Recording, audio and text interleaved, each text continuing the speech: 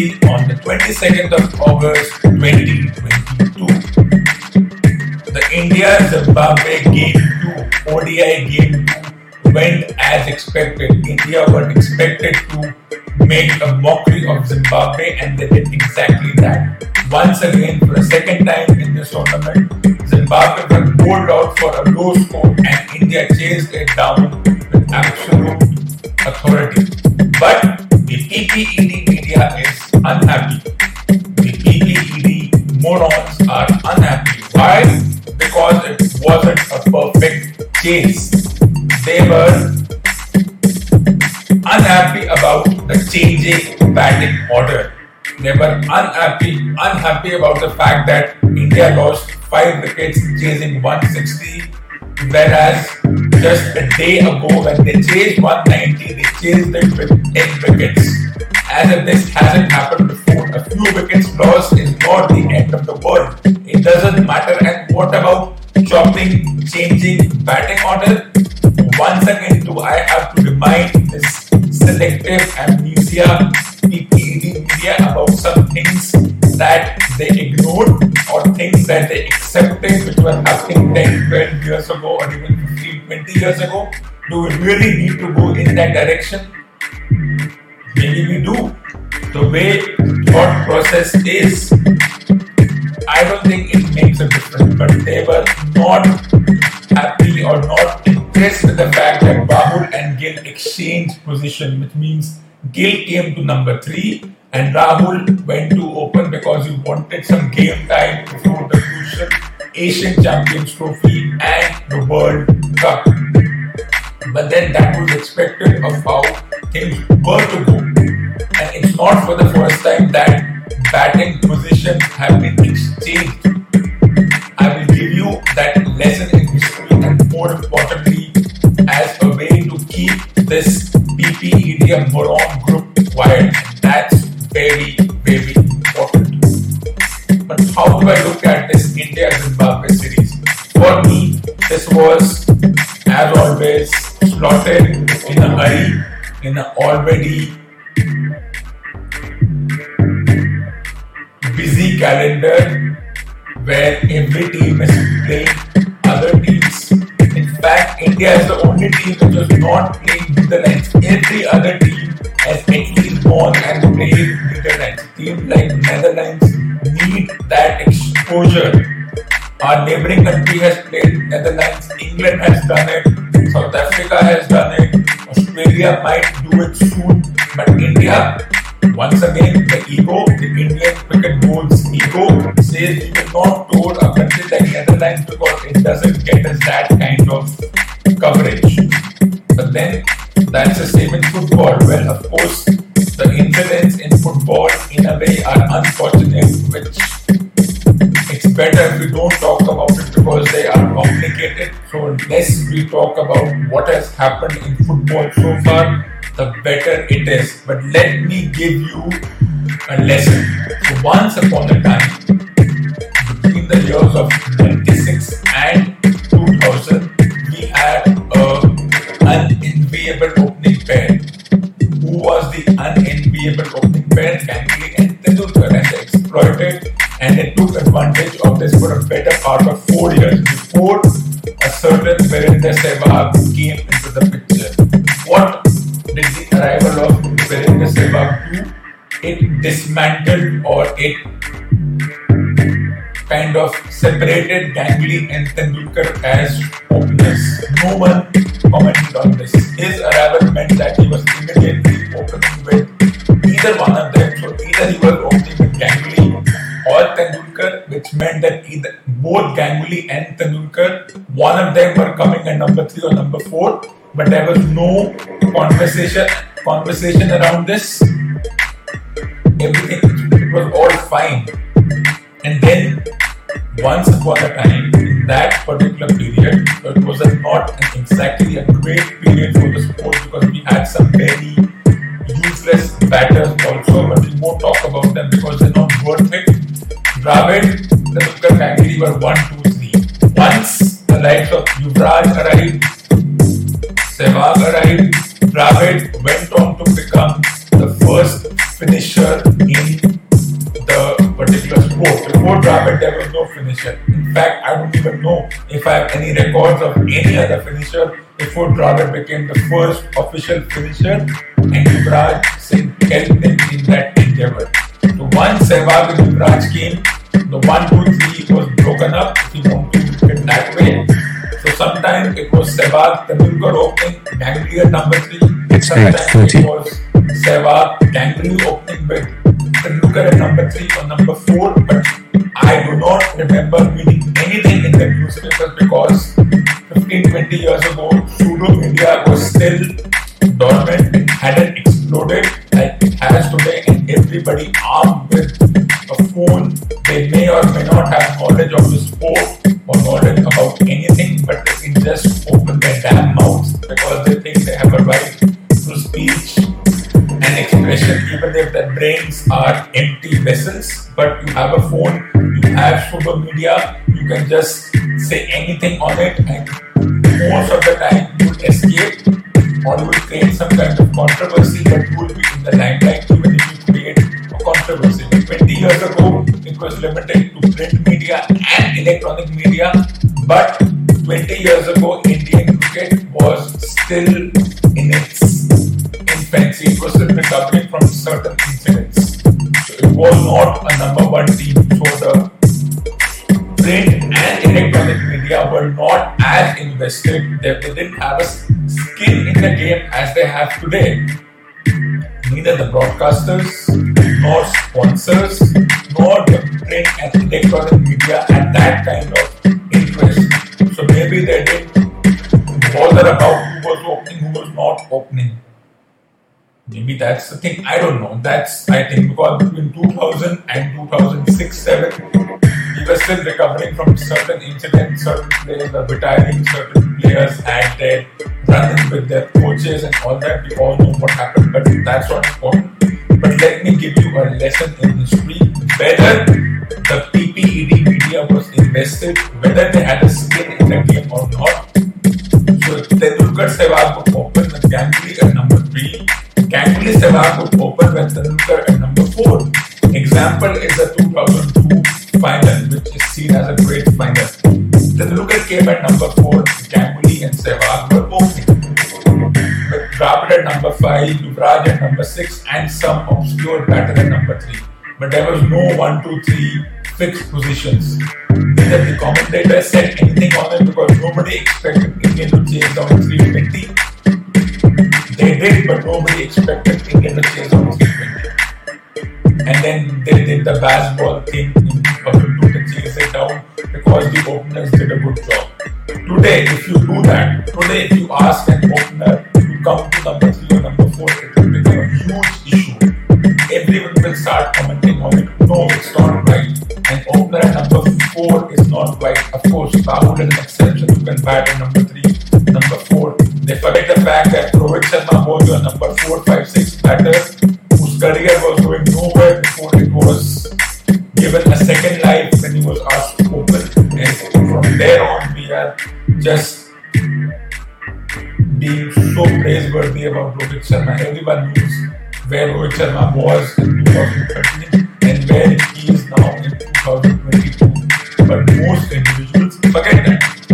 2011 World Cup. By that time, Ganguly had retired, Dravid had retired, we had a couple of new batters. Gambhir had come into the picture. Gambhir Sehwag was forming a very formidable partnership. But in that final, what did we have?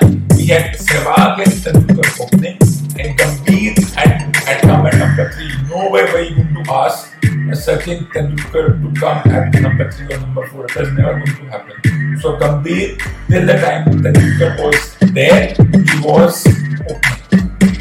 And once Tendulkar went on his way, left the building, Gambhir and Sehwag did their job for another couple of years before a new partnership came in. We all know what that partnership is.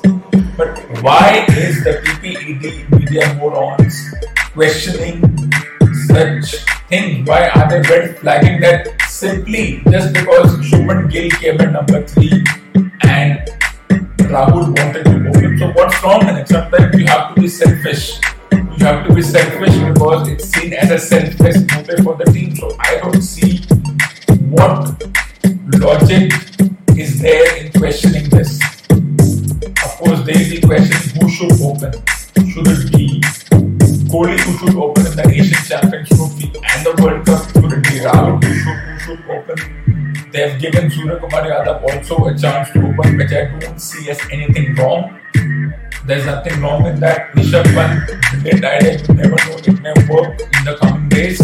I may talk about how opening combination of other teams work, but we don't want to discuss that because it really doesn't matter. So this selective amnesia, I'm sure if you look at old scorecard, you see this musical chair Ganguly, Sehwag, and Tendulkar, Sehwag and Gambhir between 2002 and 2013. After that, there have been moments. Robin Uthappa was also a part of the team, he was an opener, but sometimes you can come at number 5 even if you're an opener. It really doesn't matter, you're flexible. It's like a defender can become an attacker anytime in hockey or cricket. These things are just semantics. So it really doesn't matter. But another interesting thing that has come, not in the world of sports, but in the world of education, that baffles me is placements. Everybody loves this term placements. For me, the term placement is a paradox. Why? Because the only reason we go to college is that after finishing college, we want to have a good job. It's not possible in every profession. In some professions, you have to work extra to go the extra mile. But we are obsessed with engineering. We are obsessed with certain engineering institutes, and that obsession doesn't go away. So college, placements, jobs, packages, how fatalistic is this? It's a fatal flaw in the education system that the only reason you go to college is not to, is the freedom you have that you didn't have in school. Is that now you are slightly more independent than you were in school. You can take your own decisions. Some decisions will be taken by the college authorities, but that's only 5%. In college, you are able to take 95% of your decisions. But the first thing we see in college is, especially when you are in an engineering or a technological institute, will, after 4 years of slogging, will I get a job in a good company? Will it be a job where I will be secure? But that's one thing that is the fatal flaw, and we celebrate that. Newspapers, print media celebrates that, and I find it to be shameful. The most shameful part of the education system. For a student, those 3-4 years, as it was for me, should be one of transformation and looking beyond working for someone else. But we love working for someone else. We want someone else to have authority over us. That's all we ever wanted. That's why we are worried about jobs. The definition of jobs is so narrow. You work for someone else within 10 to 5, 9 to 5, 3 days a week, 4 days a week. You work at a certain package and you are happy. You're not freelance, and we all know how the package thing works. When they give you a package, they expect you to be more than 100% available. You may be called at 3 a.m. in the morning, you have to go. Why? Because they have a hold over you. They're giving you a salary, and that salary is so tempting. It's as tempting as you see a cold beverage or you see sweets. You know you should not take sweets maybe once a month, but you're so tempted, you forget all rules. You don't bother about certain things. So this placement thing is that paradox.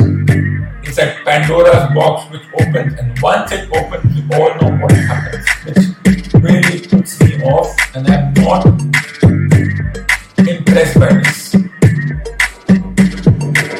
And the flip side is, if a student sits for a placement, which means they give exams, they give interviews, they go through all the 20-30 rounds, they have to go which they feel proud about.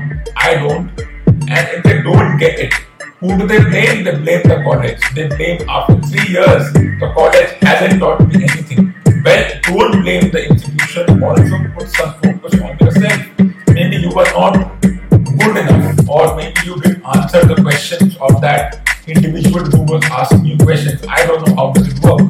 But blaming the college that you didn't get a job, well, sometimes maybe it's a sign that maybe working for someone else is not in your DNA. So just go with that. If working for someone else is not in your DNA, then why are you putting yourself through those moments?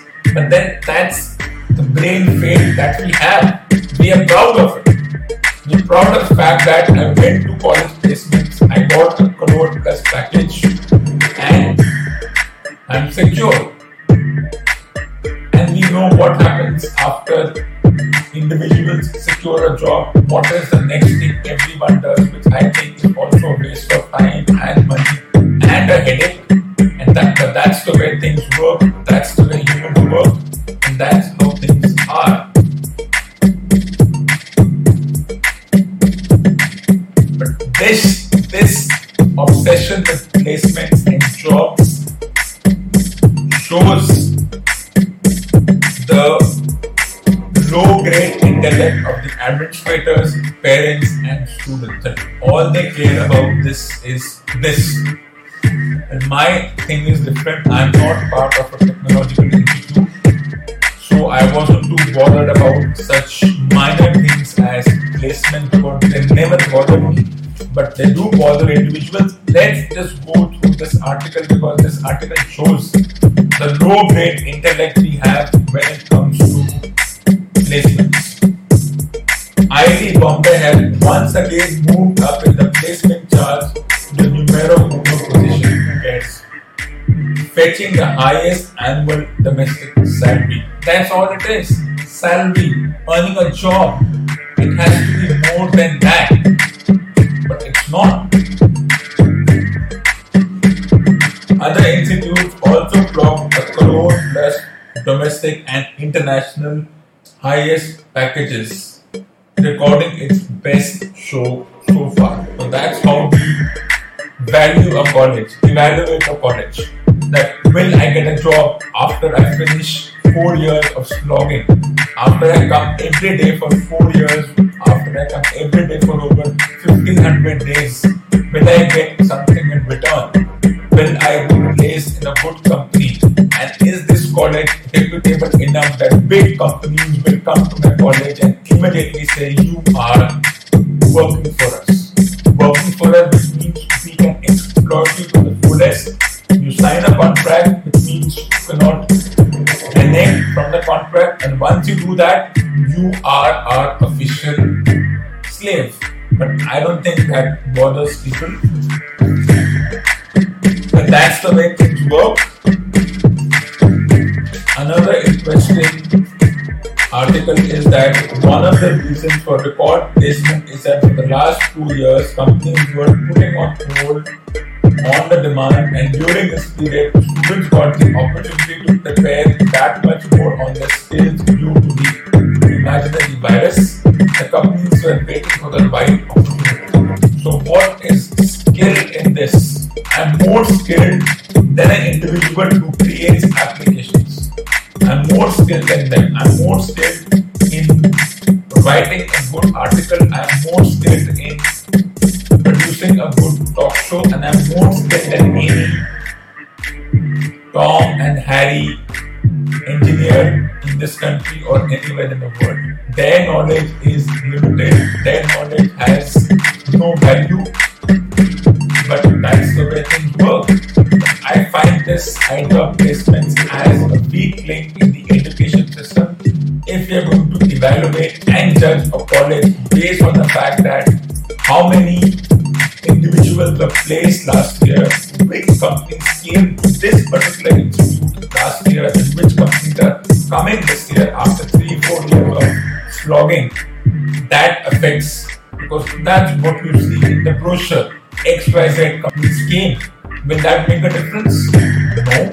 I was in an institute where I didn't bother who all were coming. I new to it, so I just sat down for placements and exams, but I was not bothered. I was not bothered if they gave me a chance or no, because I knew I was above them. I was above them in intellect, I was above them in knowledge, I was above them in skills, and I'm still welcome. So placements don't bother me, but it's a paradox and it's a Pandora's box. It shows the hypocrisy of individuals that the 3 to 4 years in college or maybe more, instead of transforming, all we do is make sure that we get a good GPA of 3.5 so that we can accumulate this GPA, we can show off our mark sheets to the individual. They say, good, you got 4 GPA overall in 4 years, 8 semesters, whatever, good. But does that knowledge, does that 4.0 make you an individual who has the skills? They are two different things.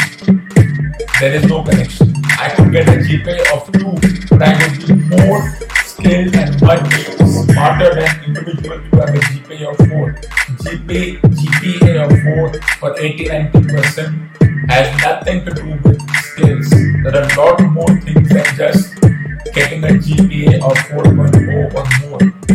But our brain works in this manner, whether it's an institute here or outside, we are obsessed with GPA, and the narrow-mindedness of this is so narrow that it's like narrow domestic walls, that it's difficult to see, and it shows our low-grade intellect. So for me, placements is the biggest fatal flaw in the education system, but I don't think it's going away because it's been going on for so long. Parents, students, administrators, brains have been fried. They don't think more than that, and they are proud that when they leave college, they are placed in a good company. Whether they are happy, unhappy, no one bothers about it. Whether they want to go beyond just working for someone because that can stall your skill increasing, or you can do something else, but no. But that's the way things work, and there's nothing one can do about it. Will this thing go away? It will not go away. It's not going away. That's how the education system works. It works differently in different professions, but overall, that's the way things work. 12 years of school to get into a good college. 4 years of college to get into a good company. After that, we know what the next step is, which is even a more low-grade step that most individuals take. That's the way things are. So we are proud, but in the same company we are promoted. We become VP, we become head of department. We think, wow, I've been promoted. Of course, there's an obsession with promotion. Knowing that the promotion is only abstract. And you've often heard this term, I'm happy with the job, I'm not happy with the job. If you're not happy, don't be happy. But don't say that there are no jobs available. You don't have to work for someone else to actually employ. The definition of employment is so narrow that you have to work for someone else. You need to show your so-called salary slip that yes, I'm working for someone else and that person is giving me a good salary and I'm happy. But if that's the way things work, if that's the way individuals are happy, there's nothing one can do about it, and this fatal flaw is not going anywhere, and as long as this fatal flaw exists, quality engineers are not going to be found, because we think quality engineers are found on the basis of 4.0 GPA. Well, that's an unfortunate way to evaluate someone, but that's the way things work.